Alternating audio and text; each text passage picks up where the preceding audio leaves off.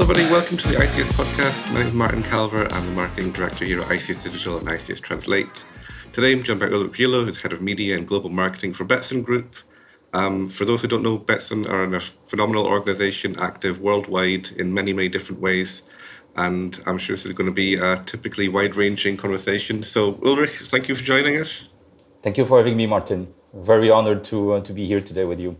Well, I mean, it's my pleasure. I think first step really would be to introduce a little bit about Betsson and your role, because it's a big company, but you've also got a big role within that company. So for those who don't know, how would you introduce the company and what you do? The way I would introduce the company is by starting with the fact that we are celebrating our 60th anniversary this year. So we've been in business for 60 years. It wasn't always online. It started offline. The company is held by a few shareholders, one of which that stands out, that being Pontus. I often compare Pontus to Sir Martin Sorrell. Oh, really? Yes, because Sir Martin Sorrell is the king of media. And I would say that Pontus is very much a revered person when it comes to all things online gambling related. So I would say that Pontus is the Martin Sorrell of iGaming. Betsson operates in many markets at the moment. We see a lot of growth happening in Latin America. We operate with multiple brands, but you must have seen that recently we've worked quite a bit on the creative for NordicBet, and then most recently the Betsson brand. Mm-hmm. And so you should expect that we will start pushing the Betsson brand a bit more going forward. We penetrated some of the markets with the Betsson brand that weren't there before, including Denmark, and also Italy. So we making some move forward with making, Betsson the brand, not just a corporation, being a name that resonates across the globe, basically. I mean, that's a very interesting one. It's something that people outside of iGaming might be familiar with as well. So brands like Unilever, for example, who used to be very much in the background, they would be known for their consumer-facing brands of toothpaste and shampoo and so on. But now you're seeing more of that brand. And it's similar, I guess, in this case, where you might have led with certain digital sites or properties or local brands, but now there's a bit more prominence around, the overarching brand behind everything. Yes. I think that, there are different approaches that you can take. One is have multiple brands in a single market, but then it creates some challenges when it comes to operations, cost of creative, localization, etc. Or you can then simplify the operations and put everything behind one brand. Well, I think that here we're trying to do both, basically. Betsson being the flagship brand and then the others being adjacent to it. Yeah, I mean, it's a difficult balance to maintain, to sort of have your cake and eat it, I suppose. Yes. But again, the company has been around for many decades. There is a lot of resource to draw upon to make this happen. Yes. In terms of your part of the mix, what would a typical day look like for you? What do you enjoy most about it? Because it is a big role. Lots of things happening. So one of the things that I've enjoyed the most when I first joined Betsson is to find myself on the reverse seat, if I may say. So I come from a media background, media agency background. So I was servicing brands and advertisers most of my career. But when I joined Betsson, then I found myself on the brand side, having to manage advertising agencies. And so I knew pretty much what the loopholes and the tricks that these agencies would try to actually sell to me, given that this is what I used to do on the other side, back then. And so what happened is that naturally and organically so, when I first joined, there was a misunderstanding as to how we could engage with agencies. At the time when I joined, we had Hearts and Science, which is part of the Omnicom group, servicing Betsson mostly in Europe, and a few fragmented agencies in Latin America. And so, the people at Betsson didn't really have a chance to know how to engage with the agencies. And it all started with Andrea Rossi, who is our commercial director in Latin America, who once asked me whether we could actually kick off a pitch for Peru and Chile. And then very quickly, it expanded across multiple markets. I said, wait a moment, this is not going to be a single market type of pitch. It's going to be a regional pitch. And so we kicked off the regional pitch there. And from that, really, it gave us the opportunity to get everyone within Betsson involved in the decision-making of which agency partner would be most suitable to the objectives that we were setting ourselves for moving forward. And I think that this has been really a successful story. We've done this both in LATAM and also in most of the European markets. And so my day-to-day consists not only in managing these agencies, but also look into whether the agency's promises when it comes to the media that they buy on our behalf are meeting the standards and the market benchmarks. And so we've also made the decisions. I took the initiative to involve auditors that come in that have a overarching view as to how much the media cost benchmark should be in a specific market, regardless of the industry they operate in. And so we then have the agencies being scrutinized when it comes to how they buy media for Betsson, based on the fact that we are also leveraging third-party auditors to evaluate whether they're fulfilling their promise when it comes to the cost of media, the rebates that they're getting, the strategy that they're providing to us, whether there are some sort of hidden fees or not. So that's a big chunk of my job, because even though it looks very much legal related or procurement related, these specific changes can make a huge difference when it comes to efficiency. And it has proven to save us quite a bit of budget. And all those savings are, savings that we can then reallocate into specific markets where we want to grow even further. So that's one part of my job. The other one is look into innovation. Look also into the marketing technology, the ad tech ecosystem that we leverage at Betsson, and see whether we can pipe the different components of this technology in a way that is a bit more efficient, so that we can also squeeze budget a bit more and drive better efficiency as well. For example, you could look into the fact that we might use multiple brands or multiple technologies that fulfill the same need.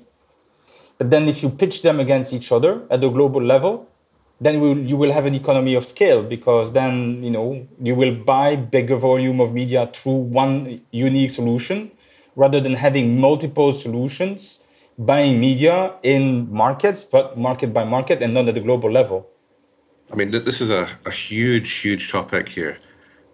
So I'm trying to think how to break this down. So, I mean, and it's all interrelated, right? Because you're looking for value, you're looking to make confident decisions, particularly when you're working at scale, because the implication is, a percentage saving here and there can be numerically a lot of money, which can be put back into staff, can be put back into other things. Yes. But that comes back to, the auditing side for the agencies, which I think is a really interesting approach, because you've got so many potential black boxes with paid media these days. Yes. Where it's like, well, and even scandals now with like YouTube. I think quite recently there was quite a big case about where ads were being shown. Yes.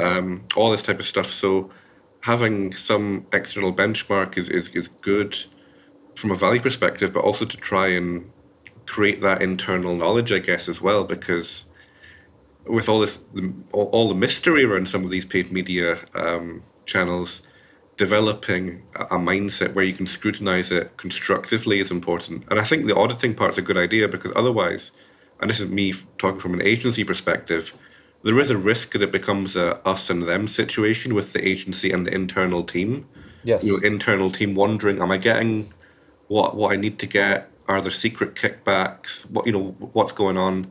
Whereas if you have an external party maybe asking some of the tougher questions, the relationship might be a bit more, constructive. I agree with you. Yes. Well, to add to what you were saying about the scandals, back in 2016, I was a global digital lead for at Mindshare, servicing Nestle. And at the time, viewability was a very, very big topic. And Facebook over-evaluated the performance of the viewability that they were offering within their platform. But one day, a third-party identification platform was involved. That being, I think, Integral Ad Science is the ad verification platform that was used. And it revealed that the viewability that Facebook claimed was so performant was not. Well, guess what? Without disclosing much, but it's past history anyways, Nestle had asked us to evaluate what loss they had made by over spending within Facebook based on pretty much a lie or something that was not really reliable. So we did the work in collaboration with the Publicis. So it was Publicis and GroupM work collaboratively because those were the two agencies or the two groups working together. We gave them our analysis, and then, the scandal stopped. And what my belief is that, Nestle took it to to Facebook, and Facebook probably reimbursed quite a big chunk of money to Nestle to shut it down. It's wild, and the thing is, for listeners who might think, well, if you go with Meta, Facebook and Google, these are the trusted, well-known people. This kind of stuff happens, and not everybody is the size of Nestle where you can lawyer up and get a quiet refund. Some other people will just lose the money, and this is again part of the challenge with paid media, because some people, and some people particularly in this industry of iGaming, so long as the number they've got coming back is bigger than the number they're spending, quite a lot of companies in my experience are okay with that. Whereas obviously we know they could be getting more money, they could have more transparency, and this is kind of partly. I guess people should take this with a bit of a pinch of salt, in that at ICS we focus mostly on the organic side.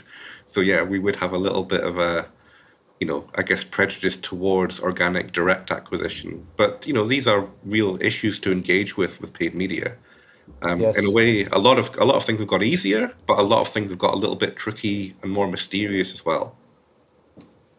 This has been going on for a very long time, and my take is that the iGaming industry very often claims to be ahead of the curve when it comes to technology.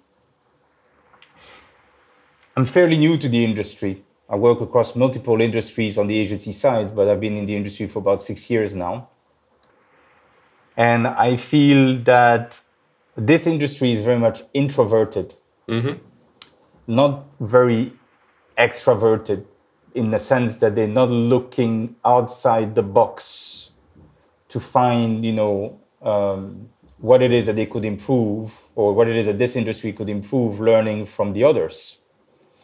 I'm not sure yet. I still haven't been able to pinpoint exactly what's causing that. But what I like very much about my role is that we have an internal team working on some of the below the line activities, but we also leverage agencies that do that for us in some specific markets. And so we have people in-house that can evaluate whether the agency is providing the right service that we need, or sometimes they can just learn from the agencies that are working across multiple brands, tricks and novelties that they would never otherwise thought about. Yeah, I mean, it's really interesting because you've got to look at what is unique about an industry and treat that seriously. My own suspicion about this industry is because, for a lot of people, it is comparatively controversial or misunderstood. Therefore, maybe it's no wonder that people in the industry are a bit more introverted and talk to each other because, people externally, they might feel like they understand what a travel company is all about or what a banking company is all about, but they might not really understand, casino or sportsbook. It might seem a bit strange to them. So yeah, I do understand why people talk to themselves within the industry, but then I've also experienced people within the industry only talking to people within their specific geographic region. Like Yes. America's growing. Well, it's growing in an interesting way. They're still growing, Yes. but I've experienced so many people in the US market who are not willing to learn the lessons and shortcuts and positive best practice from Europe, because Europe has been through pretty much everything, from regulators, from marketing platforms to all this stuff, and Google penalties and recoveries and all this. But I think a lot of US focused brands are, going their own way. Oh my goodness. So I love Americans. I have 2 American kids. So I'm very much tied up with America. I'm not American, but my ex is. I lived in New York for 14 years about. And I wouldn't say the arrogance, but really the size of the market in the US makes them dictate what it is that they believe is best. And very often, when I was working in New York, I had this type of mentality. I adopted the American mentality and say, they don't know, I mean, excuse my words, but Europe doesn't know shit. We know better, we bigger, we are, from New York or from, I don't know, California or, and I came with that type of arrogance to Europe. I got slapped.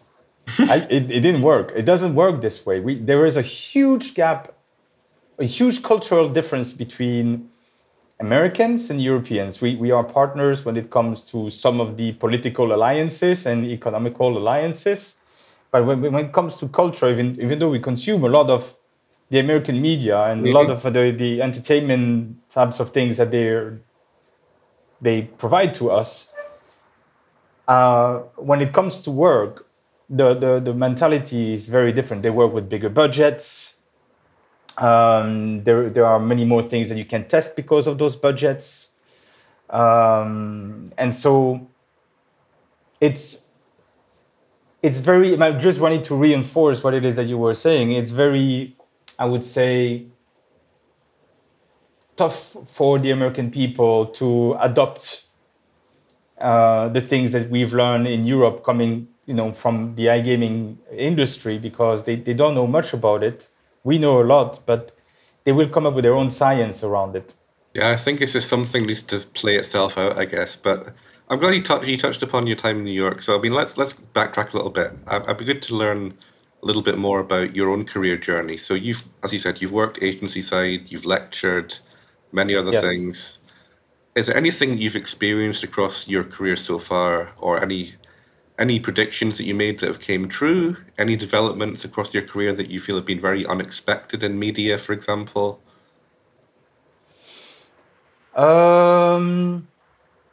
So let's go. Let's start with the career. I started my career in search engine optimization. So I come from an organic search background. What I like about it, and I often give that as a recommendation to those who want to start a career in digital marketing, is that I say start with SEO.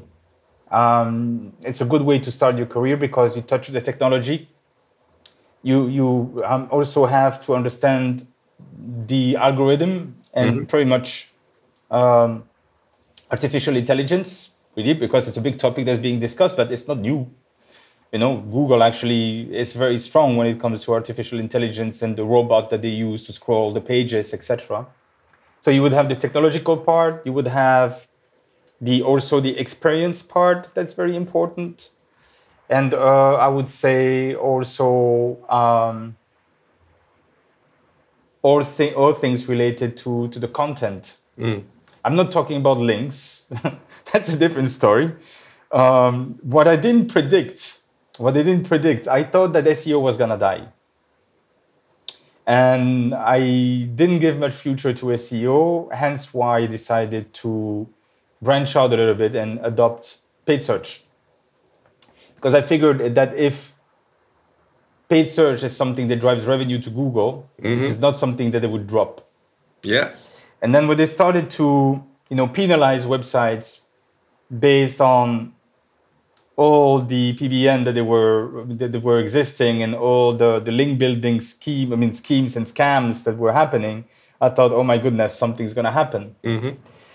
And so I adopted the paid search and SEO together because I thought that they were very valuable when it comes to the quality score and, again, the experience that Google wants to enhance within the search engine result page. What I didn't predict is that I would love programmatic. So I shifted from more like acquisition-driven types of channels to more like branding types of channels. Though very often programmatic in iGaming is used as a conversion channel. Yeah, very direct. Trying to drive NDCs. I don't believe in it. It does not work for this. It's not the purpose of programmatic. The click-through rate average benchmark in programmatic is 0.09%. You can beat PPC. Yeah. It doesn't work for this. It has a different purpose. So when it comes to prediction, the prediction I have or I know is cooking is the fact that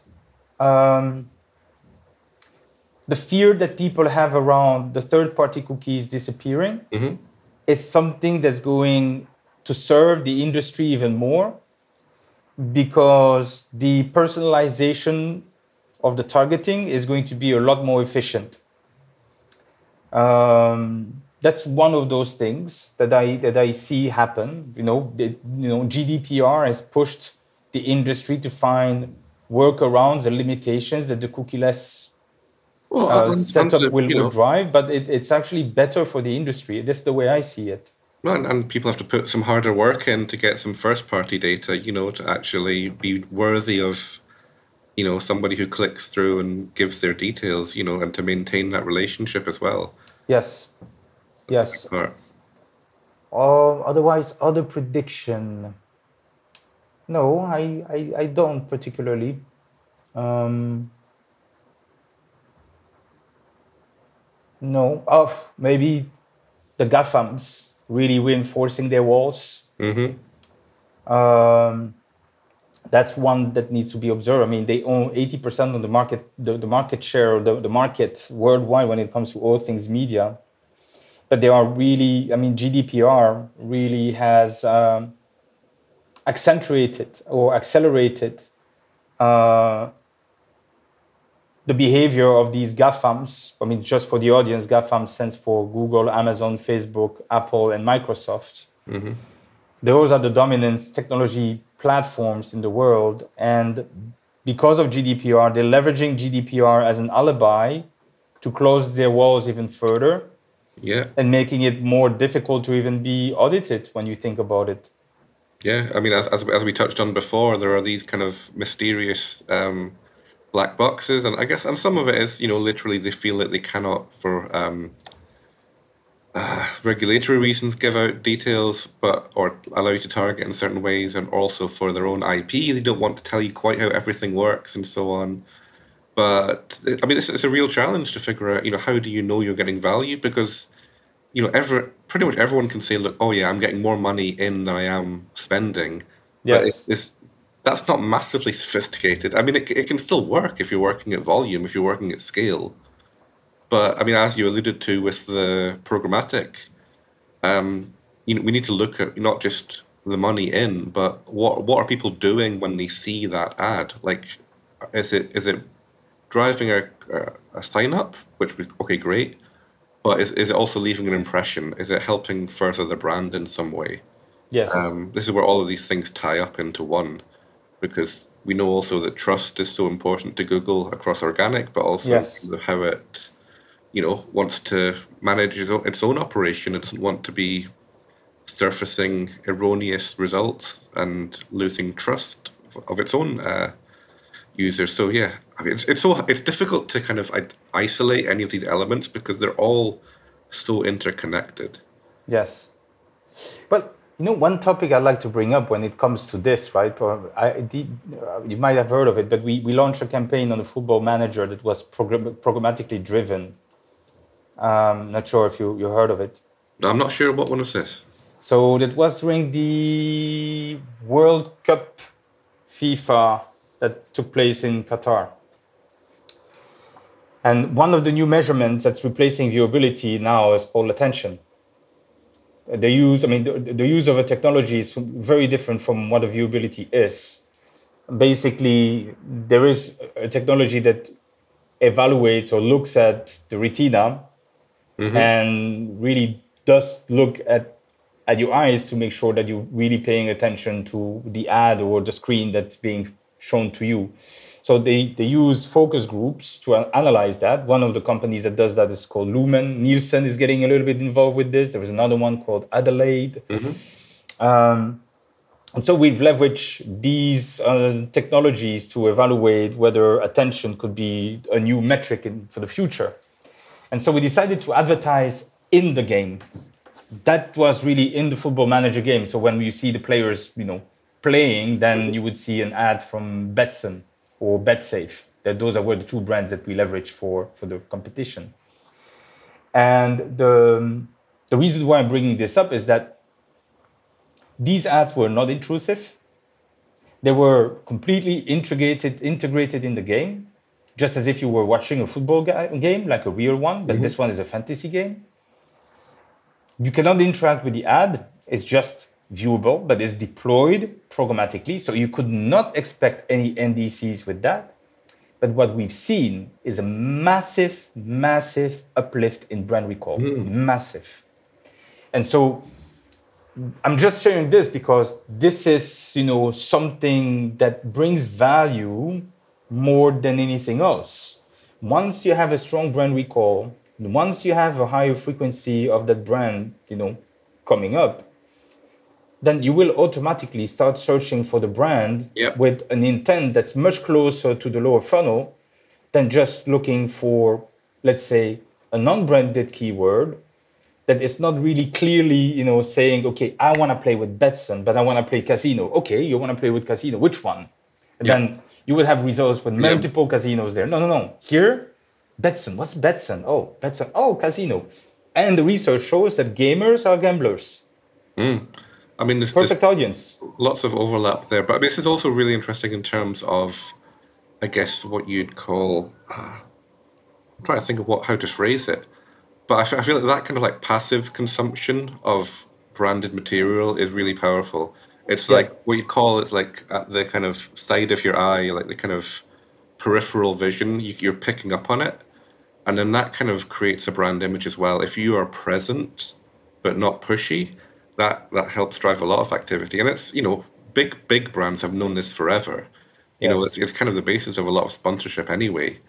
But it's why people will, it's when they'll have that recall when they eventually are looking for something. And that will encourage them to make a decision. Because when they do a direct search, a more active search, there's going to be a million options because, Google will present, top 10 and infinite scroll of search results. And it'll also present, multiple paid ads at the top of the page anyway. So no matter what you search, you're going to have option paralysis. But if you have that brand affinity, not even affinity, but that confidence that this brand will be okay, that justifies a click, Whereas the other brands I've never heard of, I don't know. Indeed. So it's very building a trust also. Yeah, and this comes back to the content side as well, because this is, content dependent as well. The context of the content is quite interesting. Yes. But I mean, how would you say your audiences respond to content in general? Like, what kind of material gets them interested once they have clicked through, or like what kind of, maybe not like straightforward transactional offers, but what kind of other type of messaging do people respond to? I'm not really much involved into the creative, but I think that one of those things we're trying to do is to leverage dynamic content optimization.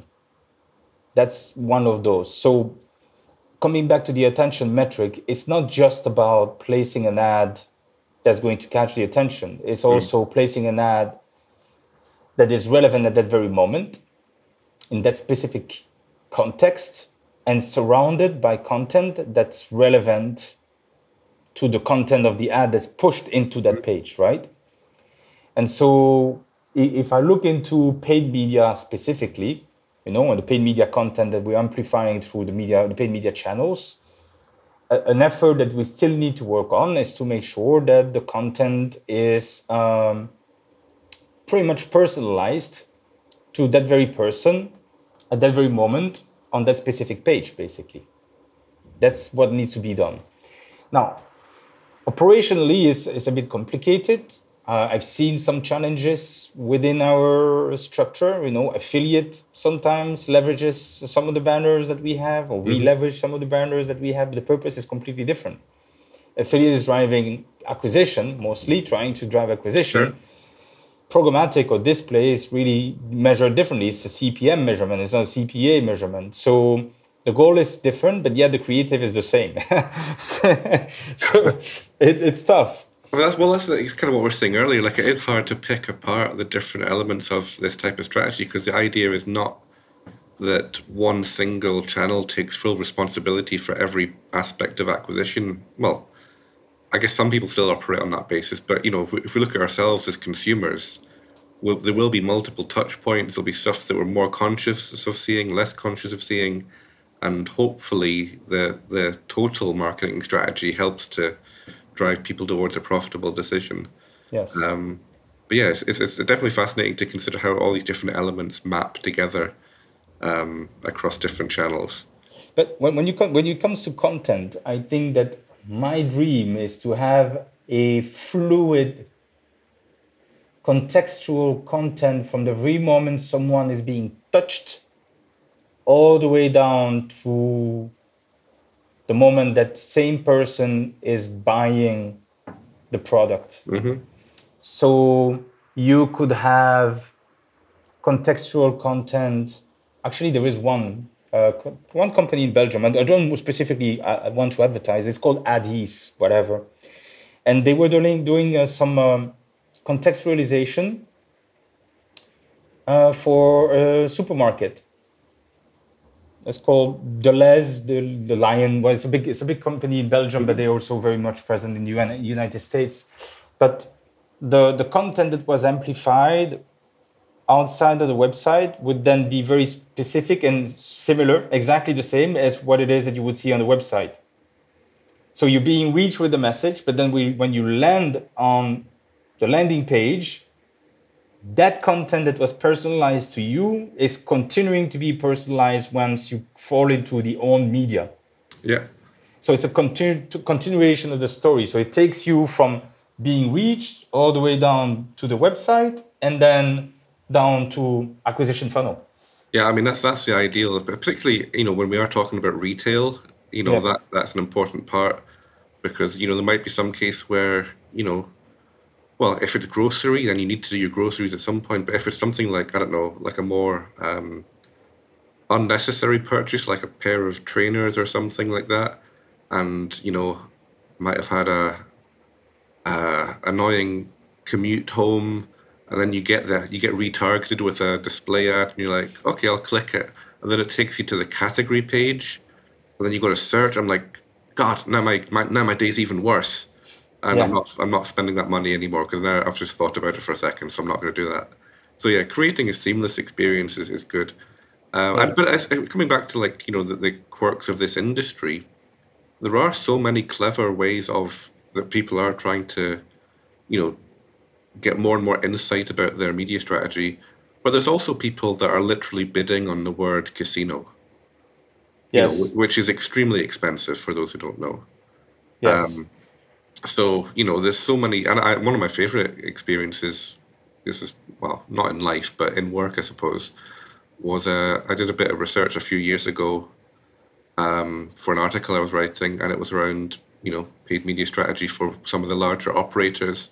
And there was one very, very large operator who was bidding on World Cup terms, and the link for the ad went through to the World Cup of Athletics page, which, Oh, that's a biggie because, at the peak of the World Cup, cost per click is high anyway, but to yes. then, miss out on that is kind of painful. But again, as we said before, some of these big companies, they just look at the money in versus money out. And again, it's an industry where there are quite passionate customers. They want to Yes. place a bet on England v Croatia. They're going to find a way to do it because that's what they want to do when the game is about to start. So Yes. they'll work around some of these failings. But I think, what I hope is people will have listened to what you've been saying throughout this podcast and will be inspired to try different ways, be it auditing, be it tech, be it looking at attention and other metrics. There's lots of things and lots of platforms worth evaluating. Yeah, I would say that if I may give a recommendation, is not to limit yourself to attend conferences or expos in the iGaming sector, but also attend conferences that are related. I mean, in my position, conferences that are related to media. So the likes of the Mexico in Germany would be a nice one to go to. Programmatic Pioneer is another one. Web Summit in Lisbon Hmm. seems to be a nice one. The one I'd like to go and attend for the first time, I've never been there, is the Cannes Lion Festival. Wow, yeah. That would be. I think this year this year, no, 2024 might be the year when I'm gonna go. I hope Well, so. and that's it. There's definitely a digital component to Cannes. That's, Yeah. something people might not be fully aware of. So yeah, I think, seeing people in person is it's part of the iGaming sector for sure, but also taking advantage of these other opportunities to see, ask questions, experience, look at what people are up to. It's all good food for thought. It's important because that's why sometimes I get access to some sort of knowledge in the industry. When I was working on the advertising agency, all the tech solutions would actually come to the agency for us to resell it to the advertisers, right? So they were trying to convince us. So I've developed a network in the media industry that now, I've known those people for a really long time, just like many people in the iGaming industry have known many people Hmm. that stayed within the iGaming industry for so many years, and they have also their perks, right? But what I like about this is that it has given me access to information that maybe some others do not get access to because of the fact that they don't have these relationships. But if they don't have these relationships and they didn't have the opportunity to start their career in an advertising agency, then maybe another alternative would be to go to those events and start developing their network Yeah. within the industry where they're practicing the specific expertise in media or marketing. It's definitely an interesting balance because I think it's good to expand the circle because you don't know what you're missing out on unless you go and take a look. Yeah. But I've also, well, directly, this is something that happens maybe not on a monthly basis, but certainly every 2 months, we will have contact to ICS from a company that has been hurt really badly because they went with a agency that said they understood gaming but actually doesn't, Yeah. and they've got in trouble with content that's not fit for regulatory purposes. That's Yes.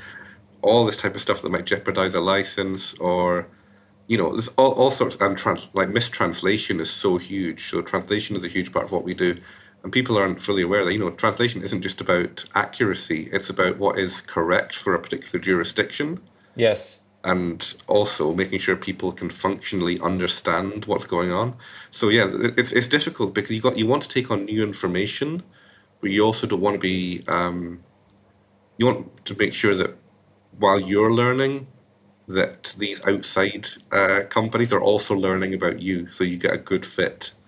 That's Yes. kind of a really key thing to do. Um, Yes.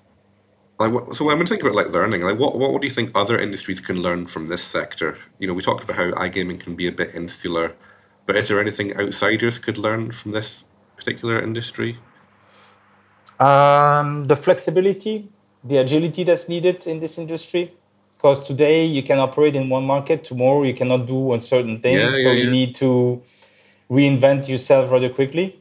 So the agility is super key. I'm not going to disclose things that we do at Betsson to really still fulfill the compliance, Mm-hmm. yet work within the loopholes that are pretty much permitted to keep operating while a decision needs to be made. I mean, there are many decisions that are being made in Latin America. Mm-hmm. And so being able to adapt, be flexible and agile is super key in this industry. Yeah, that's a really good one. It's a good discipline to have, definitely. In terms Yeah. of those geographical markets, are there any that you're like, most excited about, find most interesting? How would you tailor your media strategy to different markets, or is it more channel based? No, the channels are used to achieve a specific objective. So we look at the objective of growth for specific markets and then leverage a media mix that encompasses multiple channels to achieve that objective. So I don't base the strategy on the channel specifically, but it's Mm-hmm. mostly look at how each channel can contribute to the growth in that market, measured in brand awareness or brand health, but also measured in revenue, Sure. So which market really interests me? I would say that the excitement of the Nordics is decreasing quite a bit given the challenges that many Mm-hmm. of those markets represent. So I don't find much excitement there at the moment. I think now, and again because of how successful we are at Betsson, Latin America, from the very beginning though, from the time I joined about 3 years ago, and when I worked on that pitch with Andrea, Latin America interested me. I saw great potential there. I felt the energy that Andrea Rossi was communicating, not really Mm-hmm. just verbally, but also with his energy. We bonded really quickly. And so it's not just about the excitement of the market itself, it's also the excitement to be able to work with someone who is driven and has the passion and the experience in the iGaming industry that not Mm-hmm. many people have. So it's a mix of both the market, but also the people I work with. And I think that I know I mentioned his name a few times, but working with him is a great pleasure. I don't know if he will listen to this podcast, but he knows how much I appreciate him. Well, I mean, good colleagues makes everything a lot easier. But I mean, Yeah. I would also agree about LATAM, but particularly Brazil, because it feels like even on a population basis alone, I like markets where there's enough room for diversity. Yes. I think you mentioned the Nordics. I think uh, I think there's probably questions about how many winners there can be in those countries at present. How many companies can be sustainable from an operator and affiliate basis, given Yes. some of the challenges. Whereas, somewhere like Brazil, I would hope there will be quite a large ecosystem of affiliates, game studios, and really localized solutions. Local Yes. and development of local industry as well, not just people from Europe. Promoting their brands, but a real kind of organic development there. That would be quite interesting to me. Brazil is a big is a huge market. It's not LATAM. It's just Brazil. So very often, people make the mistake to compare Brazil with the rest of Latin America, but it's not. It's a different culture, it's a different language. It's a huge country. Uh, unlike other parts of the world, the wealthy people are in the south and not in the north. That one was the southern provinces are actually the wealthiest. Um, but there are some dominant players that I won't name on this in this conversation that really owe a huge market share, massive market share, and those are going to be hard to push out. Yeah, They have interesting to see large budgets. Betson is big, but there are bigger organizations that have larger budgets, and really being able to kick them out or actually challenge them head to head is going to be tough and it's going to take a long time. I think it's going to be intriguing though, because at least there is that potential. Because from a population basis, if nothing else, there is that potential to, be more segmented. Take a different view. We'll see. We'll see how it goes. I guess similar for the US as well, which is, I guess, kind of happening to an extent already because of the state by state strategy people have to take. But look, I think I'm not part of these decisions that Betsson makes. But the way I look at it, Betsson has made quite a bit of really good decisions. And we see this in the latest numbers that were actually shared today. Betsson has been growing for the last 7 quarters, every quarter. So the growth has been continuing quarter after quarter 7 times. And this one might not be any exception to it anyways. I find Betsson to be a challenger very often in many places, except in a few markets. But even though we are a challenger in many of those markets, we still can grow and be very profitable. So the approach that Betsson has taken for a very long time and still does is very cautious, leverage its agility, leverage its 60 years of experience to slowly but surely, penetrate the markets, and then also sometimes make decisions quick enough to actually get away from it or reassess. So it has this maturity that I like a lot. Well, I think that's a mindset that I think is worth, lots of companies reflecting upon, not just people in gaming, but outside of gaming as well, to think, not just how can I confidently capitalize on opportunities, which might mean going a little bit slower than others, but also how do I not, as the phrase goes, throw good money after bad, to kind of recognize when a switch is needed and to be able to make that happen. And some of this is a horrible, horrible word, but some of that's around alignment, having a company that can, do that, they can make that decision and make it happen in a way that's not going to be disruptive, beyond all recognition. So yeah, I think lots. We've been talking a little bit about the depth of iGaming here, which is not what we usually do on this podcast, but I think it's good for people to reflect on, how things are done in this industry, some of the challenges, some of the opportunities, certainly some of the discipline that's in this sector. Yes. I think it's worth paying attention to. One question we always like to finish up on is a kind of variation of this one, which is, how do you build a high-performing team? And that can be in media, it can be in gaming, it can be in agency as well, given your background. Yes. What other departments do you think are important to collaborate with when building up a team? So I had the great honor to work for 2 fantastic advertising agencies. And I called them my digital marketing MBA agencies. I didn't get an MBA, but I think I earned it working for those agencies. The first one is Digitas, which is part of the Publicis Group. And the other one is RGA, which is part of the Interpublic Group. 2 fantastic full service agencies. So therefore the creative, media, research, the full Shazam.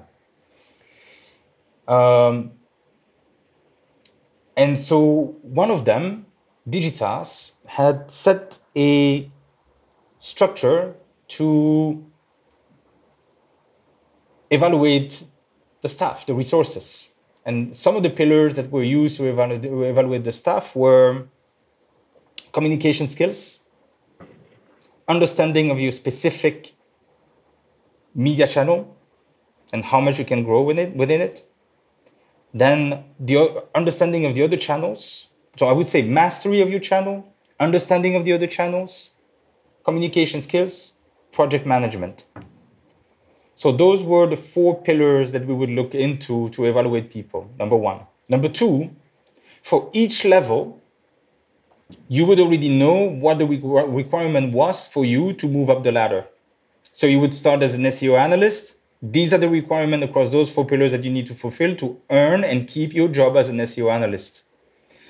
And then if you want to move up the ladder, then that's very simple. Here is the job description of what is required for you to move up as a senior analyst or something like this. So you would always have some sort of bait for you to grow, but you knew exactly what it is that you needed to achieve to actually get to that level. That's a motivational incentive, really, that you can look at. It's clear. It's very clear.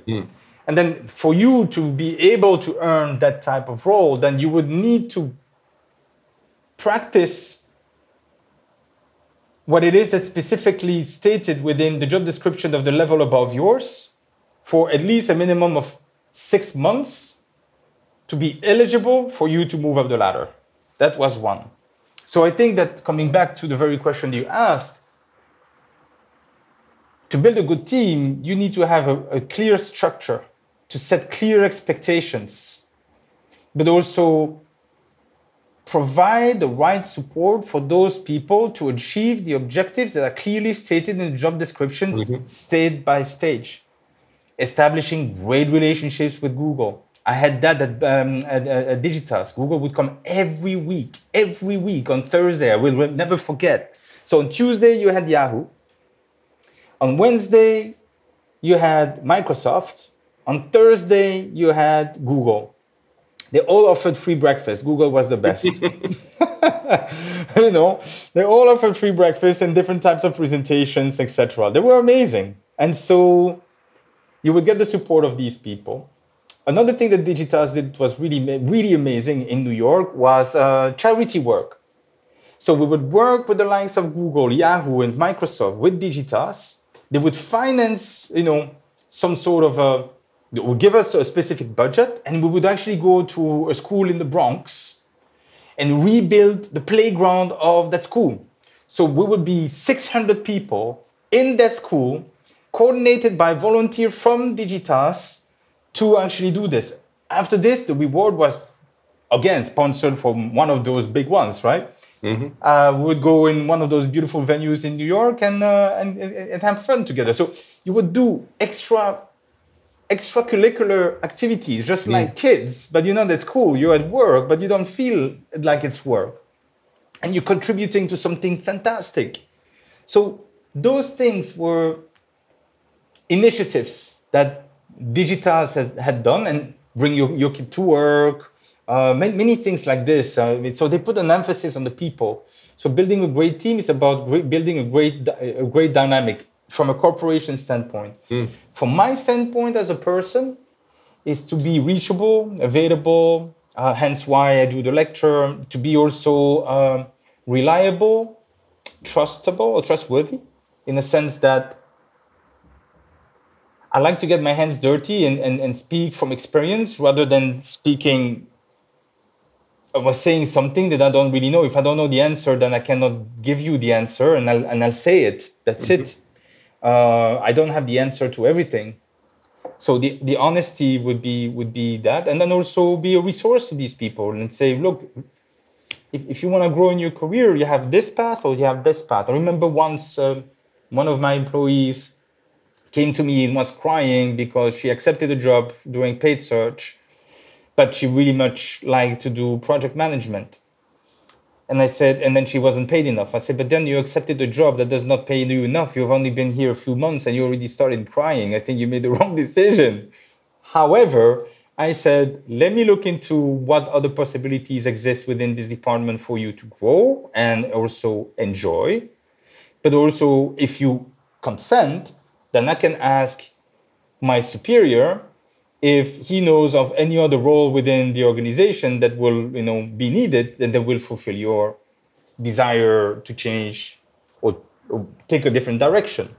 Well, at the end, I managed to give her a bit more of a project management role, simply given the fact that she had that type of experience and she spoke both French and English, and the client we had was IBM in Paris. So she could establish that good relationship and it was justified.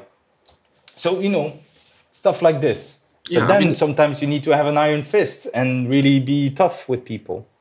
Well, I mean, I think if you set out the straightforward expectations, then that helps in all directions. So we started out this conversation talking a little bit around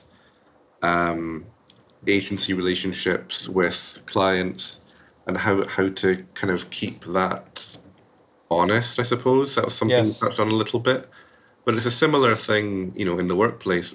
Some people choose to have an adversarial kind of setup where they don't want to be asked for help. They'd rather people didn't like push for anything. And, it's better to have that framework where the expectations are set and fair rather than ambiguity. And that also cuts across a lot of what we've been talking about is ambiguity is dangerous. Having that Yes. lack of clarity, uncertainty, that makes a difference for employees, but also, looking for that informed click or to get that type of brand recognition. Everything we've been talking about really relies on developing more certainty. But yeah, I think there's lots of stuff in there for people to, reflect upon. Yeah, another one is that these people that you manage could one day be at the same level as yours. These people that you manage might end up working for another organization and come back to you and knock at the door and say, "Hey, Martin, remember when we were working together, we were doing this? How about this product? Do you like it?" And you already have a relationship, a great relationship with these guys that were reporting to you or that you were reporting to. But it can go, both directions. But it's these people that you will always have a very solid relationship with, that you will be like, yeah, I know he's not selling me something that is going Yeah. to be bad for me. It's something that I can trust. And then, okay, I'll test it, give it a shot, and then it can benefit the employer for which Well, you it's work. I think, again, that baseline of trust is cut across a lot of what we've spoken about because we have so many options. If you do a search online or if you're like navigating the web or whatever, there's no shortage of things being shown to you. Yeah. So for your own sanity, you have to pick whatever feels best, feels worthy of your time. Yeah. And that's again where, human relationships come into it. You'll hear somebody out if you know they have a track record of being fair and straightforward. So yeah, that's a nice collegial note to end on. We've talked about, the big kind of media giants. We've talked about some of the very specific aspects of iGaming, which again I think is a fascinating industry and one that has a lot of discipline in a lot of ways. So I think it's worth people outside of gaming figuring out a little bit, how does it work? What are some of the key learnings? We've talked about professional development, like you mentioned there, and talked about the different types of insight you can draw from and analytics and reporting and all this type of stuff as well. So I'm sure there's stuff that I've misremembered, but it's a pretty wide-ranging conversation. So I think the last thing for me to say is thanks very much for taking part. It's been a pleasure on my side, and I'm sure our listeners will I, take a lot from it. I share the pleasure, and thank you very much for giving me this opportunity. I very much enjoyed our conversation. So it's Perfect. very much shared. Thank you. Thank you, everybody. Speak to you next Thank time. you. Bye bye.